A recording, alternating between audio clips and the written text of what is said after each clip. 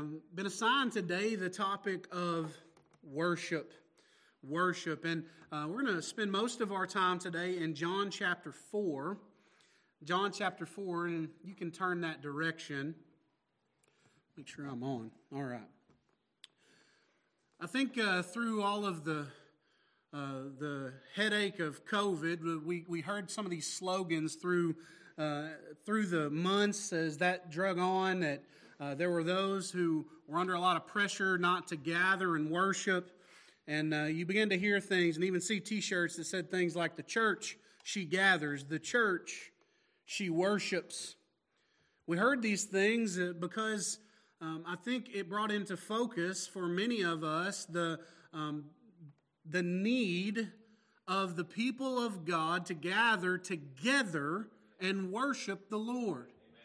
There were many churches and people that believed, even after a long period of time, that you didn't have to come together to do that. That's something you could farm out and do on the internet. And I always tell people that the internet's a blessing of God when used properly, and it can be helpful and supplemental when you're sick or providentially hindered from being at church. But it is not the church. It is not the worship of the church. The church gathers together to worship. I'm here to tell you today that worship should be the priority of the church. And the reason I say that is because as the church is commanded to make disciples, as my brother shared this morning, and as the church is commanded to proclaim the gospel, as Brother Harold shared last night, it is the worship of the church that equips us, empowers us, and strengthens us to carry forward that task. If that is the mission of the church, that we are to go forth making disciples, go forth proclaiming the gospel, the training and strengthening that we experience happens in the worship of the church. And so I think it's very important in our day that we recognize our proper idea of what worship is. Because again, as I said, worship prepares us. Because as we come together and we worship the Lord, as we sing great songs that are biblically based as we have this morning, as we hear the Word of God preached, as we observe the ordinances of the church, and those things take place, what happens is that worship puts God in His right place, and it puts us in our right place. As we recognize God is high and lifted up, and we lay ourselves before Him in the act of worship, we realize that He is the one who is all-powerful, almighty. He is the one who's in control. He is the one who has authority, as has already been shared today. And so today what I want us to examine, really, to begin with the heart and the foundation of worship. And then I want us to see that worship has always been a mark of the people of God. And then we'll look briefly at a pattern of worship in the church. So I'm going to share with you from a passage that many of you will know, but we're going to just take an excerpt from it. We're going to go to the passage of the woman at the well in John chapter 4, but we're going to focus in on just one piece of the conversation that she has with the Lord Jesus Christ. And so I want to begin reading in verse 19. There the Bible says, "The woman said to him, 'Sir, I perceive that you are a prophet. Our fathers worshipped on this mountain, and you Jews say that in Jerusalem is the place where one ought to worship.' Jesus said to her, 'Woman, believe me, the hour is coming when you will neither on this mountain nor in Jerusalem worship the Father. You worship what you do not know. We know what we worship, for salvation is of the Jews. But the hour is coming, and now is, when the true worshipers will worship the Father in spirit and truth. For the Father is seeking such to worship Him. God is spirit, and those who worship Him must worship in spirit and truth.' The woman said to him, 'I know that Messiah is coming, who is called Christ. When He comes, He will tell us all things.' Jesus said to her, 'I who speak to you am He.'" Pray with me for just a moment. Lord, help us this morning. We are a needy people. We are a people who, apart from you, can do nothing. And Lord, I pray as we look into your word that it'll equip us, it'll strengthen us, perhaps convict us, challenge us, It will move us more in the direction you would have us to go. It would shape us more into the image of Christ. We pray in His name. Amen and amen. So, obviously, the context of this passage is the entire episode of the woman at the well, and there's much more happening in this account than we're going to look at today. But I don't think I'm robbing the passage by diving in on this section of it to look at the realities of worship. As this woman begins to speak to Jesus, or really Jesus begins to speak to her, we come to this place right after Jesus has confronted this woman with her sin. She'd come and doing the coming and gathering water at the well, and he's spoken to her, and then he confronts her with the reality of her illicit sexual behavior, her ungodly divorce, all these types of things that he brings to her attention. And notice what she does. She immediately tries to bring up something else, right? She's like, well, okay, but yeah, but what about this? What about this little issue over here? What about worshiping on this mountain or on that mountain? Worshiping in Jerusalem? What about that?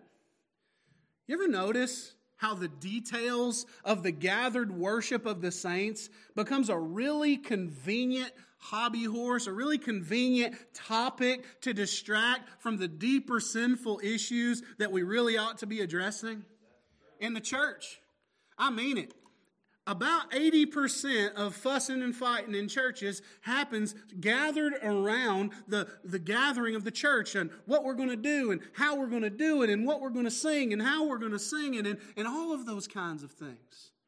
She was confronted about her sin and she said, well, I want to talk about this thing.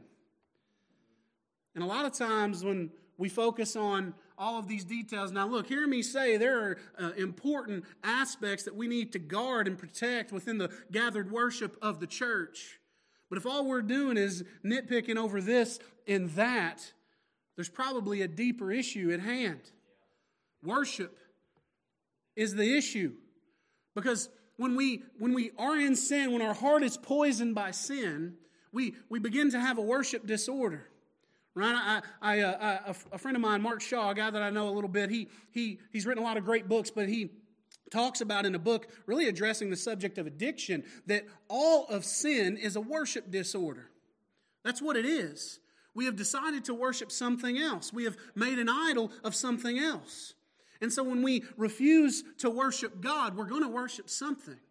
Whenever we give over some area of our life to sinfulness, we have chosen, at least in that corner of our life, to worship someone or something besides the Lord our God. Sinful, bitter hearts. That's the problem that keeps us from worshiping the way we should. It makes, in fact, I think, worship impossible. It's easier to nitpick something in the service. It's easier to fuss about the thermostat. And look, I've been a preacher over a decade now, and I have heard a lot of nitpicky stuff about church, and so have all these other preachers and most of you church members. And that's okay. I know there's some things we got to address, some things we got to deal with. But friends, it's about the heart. Worship is a heart issue. And when our heart is not right, worship will not be right. I want you to know, though, it's not just church members, preachers, that get sidetracked this way. That we say, well, we got a whole lot of issues. There's a lot of sinful things that are happening within the context of the life of the church that we really should address at a deeper level. And instead, what do? We're going to change something about how the worship's done. And that's going to fix everything. And it can go both directions. And I know in the crowd of guys that we kind of run around with that, you know, we like to throw rocks at those people that go the area of the sideshow and the circus, right? They do all kinds of crazy things. And look, they need some rocks thrown at them. Hear me say that. All right? But we kind of fuss about that and we say, man, that's crazy. Some preachers think, well, if we just do something like this and everybody will just enjoy it and all that other stuff will kind of take care of itself. But in our crowd, and folks kind of like us, The way it happens more often, it seems, in our circles, is that people go the other way. We're going to go hardcore the other direction, and we're going to get so traditional and so liturgical, and if we'll just do that, everything will take care of itself. Now hear me say, I believe that we need to sing the right kind of songs. I believe we need to worship in the right kind of way, but just doing that will never address the heart of the issue. Worship is a hard issue. Both ends of the spectrum, the concert or the show or the liturgical traditional, whichever way you go, just tweaking those things will never gather the church of the Lord Jesus Christ in a more fruitful way of worship. Because the biggest issue, as I've said, is the heart of the worshiper. I want to read to you from Matthew chapter 5. Matthew chapter 5, verse 23 and 24. There the Bible says, "Therefore, if you bring your gift to the altar, and there remember that your brother has something against you, leave your gift there before the altar and go your way. First be reconciled to your brother, and then come and offer your gift." What's Jesus tell them? Jesus tells them that something as important as leaving your offering, leaving your gift, an act of worship, if there is a sinful disagreement, if there is a conflict that has potential even to poison more of the church, if there is not just a disagreement, but there is someone who has been sinned against, and repentance is necessary, and God brings that to your mind, you better go deal with that and then come back and you'll be ready to worship. I'm going to tell you, so many times we don't prepare ourselves for worship. We don't pray, we don't repent, we don't allow God to search our hearts through the Scriptures, and that way in which we can gather together in the right kind of way. Now, I know many times the worship gathering is used of God to be the agent of conviction. I understand that. But I think most of us, if we would take that time beforehand, through the week, on Saturday night, on Sunday morning early, if we would get before God, sometimes He'd deal with those things before we got in the service and got all over us. God wants our hearts to be right. That's the foundational truth of worship. It's the prerequisite of true worship. Do you see how he begins as he's addressing this woman in this passage? I love what he says there in verse 21. Jesus said to her, "Woman, believe me, the hour is coming." Believe me. That's another piece of the foundational realities of worship, isn't it? That in order to worship in the way that we should, it comes from the foundation of believing what Jesus says about everything, including worship.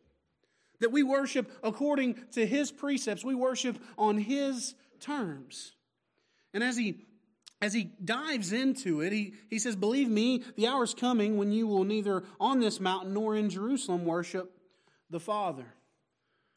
I believe the principle that Jesus is showing us here, that we know because we practice it, is that in the new covenant, location is not a major concern of the people of God as it pertains to worship.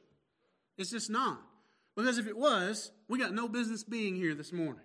We all better go and buy a plane ticket and get all the way over to Jerusalem if we're going to worship the way that they thought they needed to worship. That location is not the concern. But notice this. He does take a moment to make sure that she knows she's wrong. I do appreciate that about Jesus here. Right? He says, now the time's coming that this isn't an issue, but he does in verse 22 say, "You worship what you do not know. We know what we worship, for salvation is of the Jews." He said, now look, the time's coming when this isn't going to be a problem. This isn't going to be something to consider concerning worship. But he says, you're wrong about this. Right? We're supposed to worship in Jerusalem. He does take a moment to address that. I just like to point that out. But the location of the gathering in the new covenant under the blood of Christ, that's not the issue of worship. We do not have to worship on a particular mountain. We don't have to worship in a particular building. All we've got to do is worship a particular God with a particular people. That's the command of the Bible. That's the command of the New Testament. Friends, I'm here to tell you that the church building is a blessing, but it's not a necessity. I've been places, and so have many of you, where they worship God in places that if you tried to get people to worship God here in that way, in that kind of location, they'd look at you sideways. People can worship anywhere. The people of God can gather and worship anywhere, under a tree somewhere, in an old lean-to somewhere. One of the questions that I always try to bring up for people whenever the idea of worship and people getting hung up on buildings and all that kind of stuff comes up is I ask them, if everything here in the United States of America changed overnight and we woke up tomorrow and Christianity was illegal and the gathering of the church was completely illegal and there was no way and no way that we could gather in a place like this and doing what we're doing today, is your church prepared to go underground? Could you, in fact, would your people worship without all the modern day trappings that we have brought forth? Will we? Would we? I'd like to think I would. But I'm going to tell you something. I praise God every summer for the man who invented air conditioning. I do. And I like to sit in comfortable pews and chairs. And I like to be able to be in a place where everything looks nice and smells good and all that stuff. But if we had to gather in a barn where the manure's piled 4 feet high in one corner, just to make sure we were worshiping God, would we be willing? I pray that we would. I pray that our hearts would be prepared to worship in that way, because it is the heart that is the precondition of worship. The heart submitted to God in salvation through repentance and faith, and the heart that is right with God, able to worship in spirit and truth. That's what Jesus is going to say in these next couple of verses, verse 23 and 24. But the hour is coming, and now is, when the true worshipers will worship the Father in spirit and in truth. For the Father is seeking such to worship Him. God is spirit, and those who worship Him must worship in spirit and in truth. He says, the time is coming when true worshipers will worship the Father in this way, in spirit and in truth. Do you notice that He qualifies that? He doesn't just say that all worshipers are going to be able to do this. He doesn't say that anybody that shows up and proclaims to be worshiping the Lord Jesus Christ is going to worship in spirit and truth. He says, no. The true worshipers of God, they will worship in spirit and truth. Not they should worship in spirit and truth, but if they are the people of God, called of God, bought by the blood of the Lamb, baptized in the church, if they're those people, if the ones that have been convicted of sin and come under the conviction of the Holy Ghost and repented of their sins, and they are those who are seeking to please God in all things, the thing that will mark them is that they will worship in spirit and in truth. It's interesting to note here that in this passage, Spirit is not a capital S. It's not Holy Spirit that Jesus is mentioning here. It's the spirit of a man. The Spirit being really the inner man. He's telling us that we have to make sure that if we're going to be worshiping, it's not about the outward trappings. It's not about how we look. It's not about how we're perceived. It's about the inner man truly worshiping. The transformed heart working itself outward. So many times we're worried about how we're being perceived. We're worried about what people are thinking. We're worried about what it looks like when we've gathered together in worship. That's why some people won't sing. Some people won't sing because they're worried that somebody might hear them. I'm here to tell you, if somebody says something about the way you sing, their heart's the one that needs to be dealt with. You need to stand and sing the glories of your God with your brothers and sisters in Christ. Now, praise God, I sit on the front pew every morning, so the only people who have to hear me is the people on stage, and they got speakers aimed at them too, and so praise God, they probably don't hear me. And that's a good thing. But it doesn't matter. I pastored a church in Virginia. Brother Harold's been there. It's a little church. The platform's about, 1/10 of the size of this platform. And there were times when the couple of ladies that would help lead the hymns didn't show up. And guess what? Guess who led the music that morning? I did. And so what I would do is I would get up and I would announce the hymn, and the microphone would be here, and I would take one big step, and that's all you could take without falling off. I'd take one big step over here, and I'd lead the singing. Why? Because it wasn't about the skill of the singing. It's about the worship of the one true God in the Lord Jesus Christ. We worship in spirit and in truth. This really harkens back to the idea of worshiping in heart, soul, mind, and strength, this inner man. That's what he's getting at. That's what he's trying to tell this woman. The statement here is that worship is rooted in the reality of the inner man. If you are not transformed by the power of God through repentance and faith in the Lord Jesus Christ, you cannot worship. You cannot worship. You might play at it. You might look like it. You might say you are. It doesn't matter. If you are not transformed, you cannot worship God. It's false worship. It's a game. It's a routine for you. It's an expectation that you're trying to fulfill. And honestly, it's a pain in the neck. What are you doing? If your heart hadn't been transformed by the power of the gospel, I mean, really, what are you doing? Why are you putting on a show? You know, I'm really often talk about this, but one of the things that I've recognized as I've studied some things through the years and looking at things and researching certain things, I found that there's this phenomenon that's taken place really in the last, probably some people would say longer, but I'd say 10 to 20 years. Where in our country, there used to be a cultural expectation of Christianity, right? If you wanted to come to a town like Van Buren, and you want to come to a town like Ozark, and you wanted to be able to do business at all, you better be in a church somewhere. I mean, to the point where it's widely reported, and there's some evidence to find that there were certain business schools in certain places that would teach people. If you're going in somewhere to start business and you're going to be involved in the business activities of a town, you need to go in, you need to join the largest church you can find, and better yet, if you can get to where you can teach Sunday school or be a deacon. And they told them that, to use the church as an avenue of business. And so there was this cultural expectation, and there was a cultural benefit to being a Christian in our country. And I want to tell you something that should encourage you, that even though that cultural benefit of Christianity is disappearing largely in our nation, right? That's really a good thing, because the people that were there for the wrong reasons, they're drifting away. And we'll pray to God that God will convict their hearts truly, and they will return unto the fellowship of Christ. But those that would pretend and seek to use the church for the wrong kind of things, it's a good thing.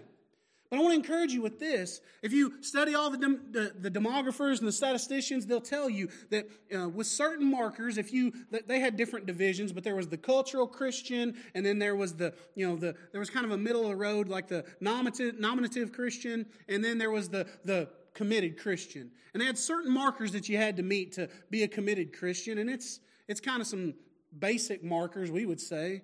A certain level of church attendance, a certain level of Bible study, a certain level of self-reporting on I'm praying this often. But what's been recognized in the past couple of decades is that even though overall the church in America is decreasing in numbers, if you look at attendance and church membership and things like that, what we're finding is that level of committed Christians has been practically stable. Right? Even those who were claiming to be church members, they weren't meeting any of these committed requirements. And so they were falling into these other areas. And so the committed Christians, those who were gathering with the body, those who were serving in the church, those who were studying their Bibles, that number has pretty well maintained through the years. And that's an encouragement, because that tells me that the bride of Christ is being cleaned up for the wedding day. It tells me that the church is being purified, and that's a good thing, even if it means there's a few empty seats. We pray God will fill them, but fill them the right way, through the proclamation of the gospel and repentance and faith. And so he says that the inner man has to be transformed. That's what a true worshiper looks like. And he says they will worship. They will worship. I want to step aside into the book of Genesis for a moment to show you this reality that worship has always been the mark of the people of God. I'm going to go all the way back to Genesis chapter 4. Genesis chapter 4. In Genesis chapter 4, towards the end of the chapter, we are just after Cain has killed Abel. And the Bible comes to tell us about the blessing of God upon Adam and Eve, that He's going to give them another son, a new line. And here's what the Bible says, beginning in verse 25. And Adam knew his wife again, and she bore a son, and named him Seth. For God has appointed another seed for me instead of Abel, whom Cain killed. And as for Seth, to him also a son was born, and he named him Enosh. Then men began to call upon the name of the Lord. If you look at this and you begin to understand, right, there was the line of Cain that's given to us a few verses before that in chapter 4, and you hear all about Cain, and you hear all about their nonsense. You hear about Lamech, who was not the Lamech of Seth's line, but the Lamech of Cain's line, who was, as far as we know, the first polygamist in the Bible. Right? And he was a wicked, wicked man. We hear all about the wickedness and the worldliness of Cain's line. They were all cranked up, right? Because he had Lamech, he was proud because he had these sons. He had Jubal, right? Jubal was the father of all those who play the harp and the flute. Right? And then he also had Jabal. Jabal was the father of those who dwell in tents and have livestock. And then there was Tubal-Cain, an instructor of every craftsman in bronze and iron. You want to know why Lamech was so cocky? Because his family had cattle. His family had the artistic pursuits. And his family, they had the weaponry. Tubal-Cain could make things in bronze. Right? Yeah, they probably made implements. They probably made tools. But they made weapons too, I'm sure. Lamech was all wrapped up in the world. Cain's line was all wrapped up in the world. They had everything that you could have by a worldly perspective. And Lamech was cocky. So much so that he just kind of said, nobody's going to touch me. Right? If you messing with Cain brought a punishment, messing with me is going to bring some more. And then there's an account of him killing a man and all of these things. But what does the line of Seth tell us right at the beginning? Right at the beginning. 2 generations. Enosh is born to Seth. And it says, then men began to call upon the name of the Lord.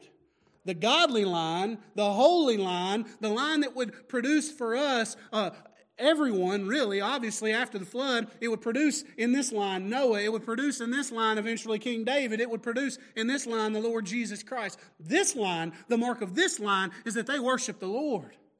They call upon the name of the Lord. And if you look at that phrase, call upon the name of the Lord, that's not just, hey, God, right? This is a term of worship. In Genesis chapter 12:8, in 13:4, in 21:33, we see Abram worshiping at an altar that he has built to the one true God. Same phrase. In 1 Chronicles chapter 16 and verse 8, I'm going to turn there real quick. Chapter 16, verse 8. This is the beginning of David's song of thanksgiving when the ark has been returned to its proper place. And he says, oh, give thanks to the Lord, call upon His name, make known His deeds among the peoples. David is worshiping, praising God, giving thanks to Him, calling upon the name of the Lord. But there's another place that this similar phrase is used. It's over in Isaiah chapter 44 and verse 5.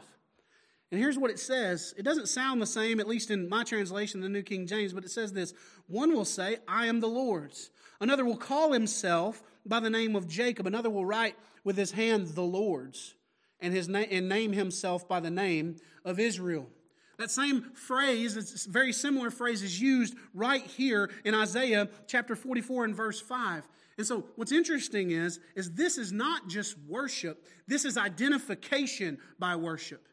Right? He says, I am the Lord's. I will call myself by the name of Jacob. The same phrase that we're using for worship over here is used for identification over here. And what does that tell us? It tells us that the identification as the people of God is inextricably linked to worship. If you do not worship, you are not God's. Just as our brother said this morning, if you're not making disciples, you're a counterfeit. If you're not worshiping, you're a counterfeit. He says, we are to worship in spirit and in truth, right? We cannot worship God as we want Him to be. We cannot worship God on our own terms. Cain tried that. Didn't work very well. He tried to come to God his own way, and God despised his offering. We can't be all enthusiasm and no substance. All hat, no cattle, right? But, hear me, brothers, you can't be all content with no zeal either. You just can't. Look, I've been in meetings, I've been in churches where they preach the truth. But as my mentor used to say, it was about dry as cracker juice. Right? Y'all been there too. Y'all pastored some of them churches. We have to have our content right. We got to know the truth. But the truth should produce in us a zeal, a love, an outpouring of affection toward God and the brethren. MacArthur says it this way: the extremes of dead orthodoxy, that is truth with no spirit, and zealous heterodoxy, that is spirit and no truth, must be avoided. We got to stay away from both ends of those extremes, and we must proclaim the truth in the power of the Spirit of God, yes, but through the power of the transformed Spirit that God has given us. True worship comes from a zealous heart according to the truth, not in spite of it. Our heart is zealous because of the truth that we know. We don't worship in spite of the truth. So how do we do it? How do we go about it? How do we worship in spirit and in truth? Well, I believe Colossians 3:16 has something to offer us there.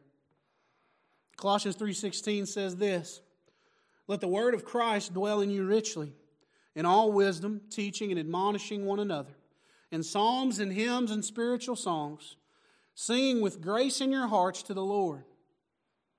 The Bible says, to begin with, I believe the pattern of worshiping in spirit and truth looks something like this. You teach and you admonish. Teaching is the transfer of information, proclaiming the truth, sharing the truth, expounding the truth. It's to import knowledge according to the Word. To admonish is to confront, to warn, but also according to the Word. Hear me when I say this. Sometimes, if I'm not careful, if we're not careful as Christians, we warn people against things that the Bible doesn't warn them against. Amen. We're a little overzealous. I said zeal's a good thing, but taking zeal into the territory of opinion and preference is another thing. We don't need to allow our preference to override the realities of worshiping and teaching and admonishing in the way that God commands, which is according to His Word. And brothers and sisters, worshiping according to His Word, that there's a framework that fits in that looks different than Lee Creek Baptist Church. That looks different than West Park Baptist Church. I'm going to tell you something. Go somewhere else. Go to Africa. Go to Haiti. Go to some of these places that some of you have been, some I've been. Go to where our brother has been in Russia, and understand that just because it doesn't look like the way that we do it doesn't mean that it's necessarily wrong. It needs to be within the parameters of the truth, absolutely. But it's worship. We're to teach, we're to impart knowledge, we're to warn where the Bible warns and teach where the Bible teaches. Even in song, this is really connected to the singing here. Our songs need to be right. That's a big place we really have to fight. And this isn't no worship wars over the type of music, about what kind of music it's going to be. This is about the content of the music. That's what we're fighting about today. And honestly, it's a good fight. Sometimes we take it too far, but it is something we ought to have our minds on and our hearts on and be discerning about. Because there's a lot of nonsense out there that's masquerading under the music that's being shared, and it is leading people astray. So the truth and the admonishing is even present in the songs. I saw a posting the other day. Somebody said, "I don't care what you call me. I sang a worship song in church this morning that called me worse than you did." Right? Some of those old songs. that just really get at you, really cut at you. We sing those, and we should. We should warn and admonish and teach even in our music. So we teach, we admonish, we sing together. I love coming to Lee Creek Baptist Church. Like I said, I love worshiping at my church. I love coming here. I love going down to Brother Vincent's church where Brother Brandon preaches and the way that they worship and worshiping with them and hearing the people of God sing. A church that sings typically is a worshiping church, right? A church that loves the truth of the Bible and sings. And I love a singing church. We sing the Word of God. We worship in that way. And we worship as we're taught and admonished through the preaching of the Word of God.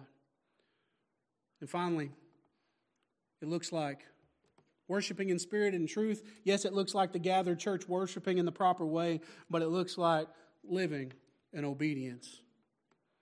Brother Joseph addressed this in the Sunday sermon here at Lee Creek. I know because I listened to it. Chapter 12, verse 1 of the book of Romans says this, I beseech you, therefore, brethren, by the mercies of God, that you present your bodies a living sacrifice, holy, acceptable to God, which is your reasonable service, or some translations say reasonable worship. Presenting your bodies as a living sacrifice. Hear this, churches. Hear this, pastors. Corporate worship that does not impact daily living is a show. If our worship doesn't go beyond these walls, it's a show.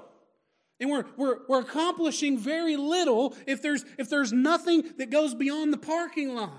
We might sing the right things in here. We might preach the right things in here. We might even talk about the right things on the parking lot, but that's probably not true. And then we get on out there. When we get out into this world, if there is nothing that comes from here that ends up out there, this has been a sham, a show.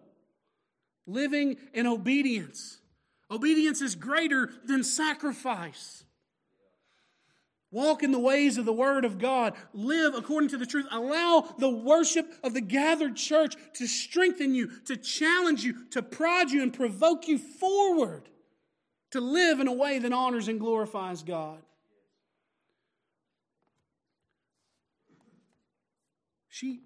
The woman at the well kind of understood this a little bit, not much yet, but she was hinting at it at the end of that passage I read earlier. Verse 25, the woman said to him, I know that Messiah is coming, who is called Christ. When he comes, he will tell us all things. She said she knew that when the Messiah came, he'll tell us what we're supposed to be doing. When he comes, he'll tell us how to live. When he comes, he'll tell us how to worship. When Jesus shows up, he'll handle these things. When the Christ is here, he'll tell us. He has told us all things. Jesus says it. I who speak to you am He. He said, yeah, you're right, and I'm here. Listen. Obey. Worship. Friends, obedience is worship. Friends, singing is worship. Preaching is worship. Baptism is worship. Giving is worship. And we need to do all these things according to the precepts of God through the Word of Jesus Christ. What He has told us, teaching, as He talked about earlier, teaching them all things that He has commanded. And when we live according to those commands, we are worshiping Him. Obedience is worship. He said, if you love me, you will keep my commands. If you love Christ, you'll live according to His Word. You can't love Jesus and hate His truth. I'll just finish simply with this. She said, He will tell us all things. He said, I am He. He has come. He has told all things we need to know. Worship Him. Worship Him in obedience. Worship Him in the gathered church. Worship Him in spirit and in truth. Let's pray. Father, I thank You for this day. I thank You for this church. I thank You for these brother pastors here and all the other churches represented. God, I ask that You would take this message and the other messages that have been preached and the message that will be preached later on after lunch. God, I pray that You'll take it and use it for Your glory. I pray that it will prod us to obedience. I pray that worship will be the state of our heart, not simply an activity we seek to undertake. Lord, help us. We can't do it on our own. It is only by Your power, through Your Spirit, according to your truth, that we can worship in the way that you've commanded, in spirit and in truth. We pray in Christ's name. Amen and amen.